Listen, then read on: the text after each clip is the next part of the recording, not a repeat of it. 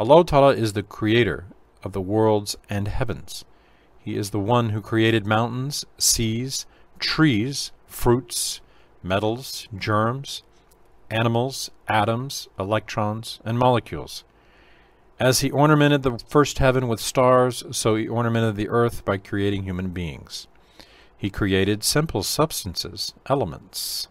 Compounds came into being through His creation. He is the one who created everything out of nothing. Everything other than Him was non-existent. None of them is eternal. All righteous religions declare that everything other than Allah Ta'ala came to being later, while having been non-existent, and that there is nothing eternal except Allah Ta'ala. They say that those who know others as eternal are disbelievers.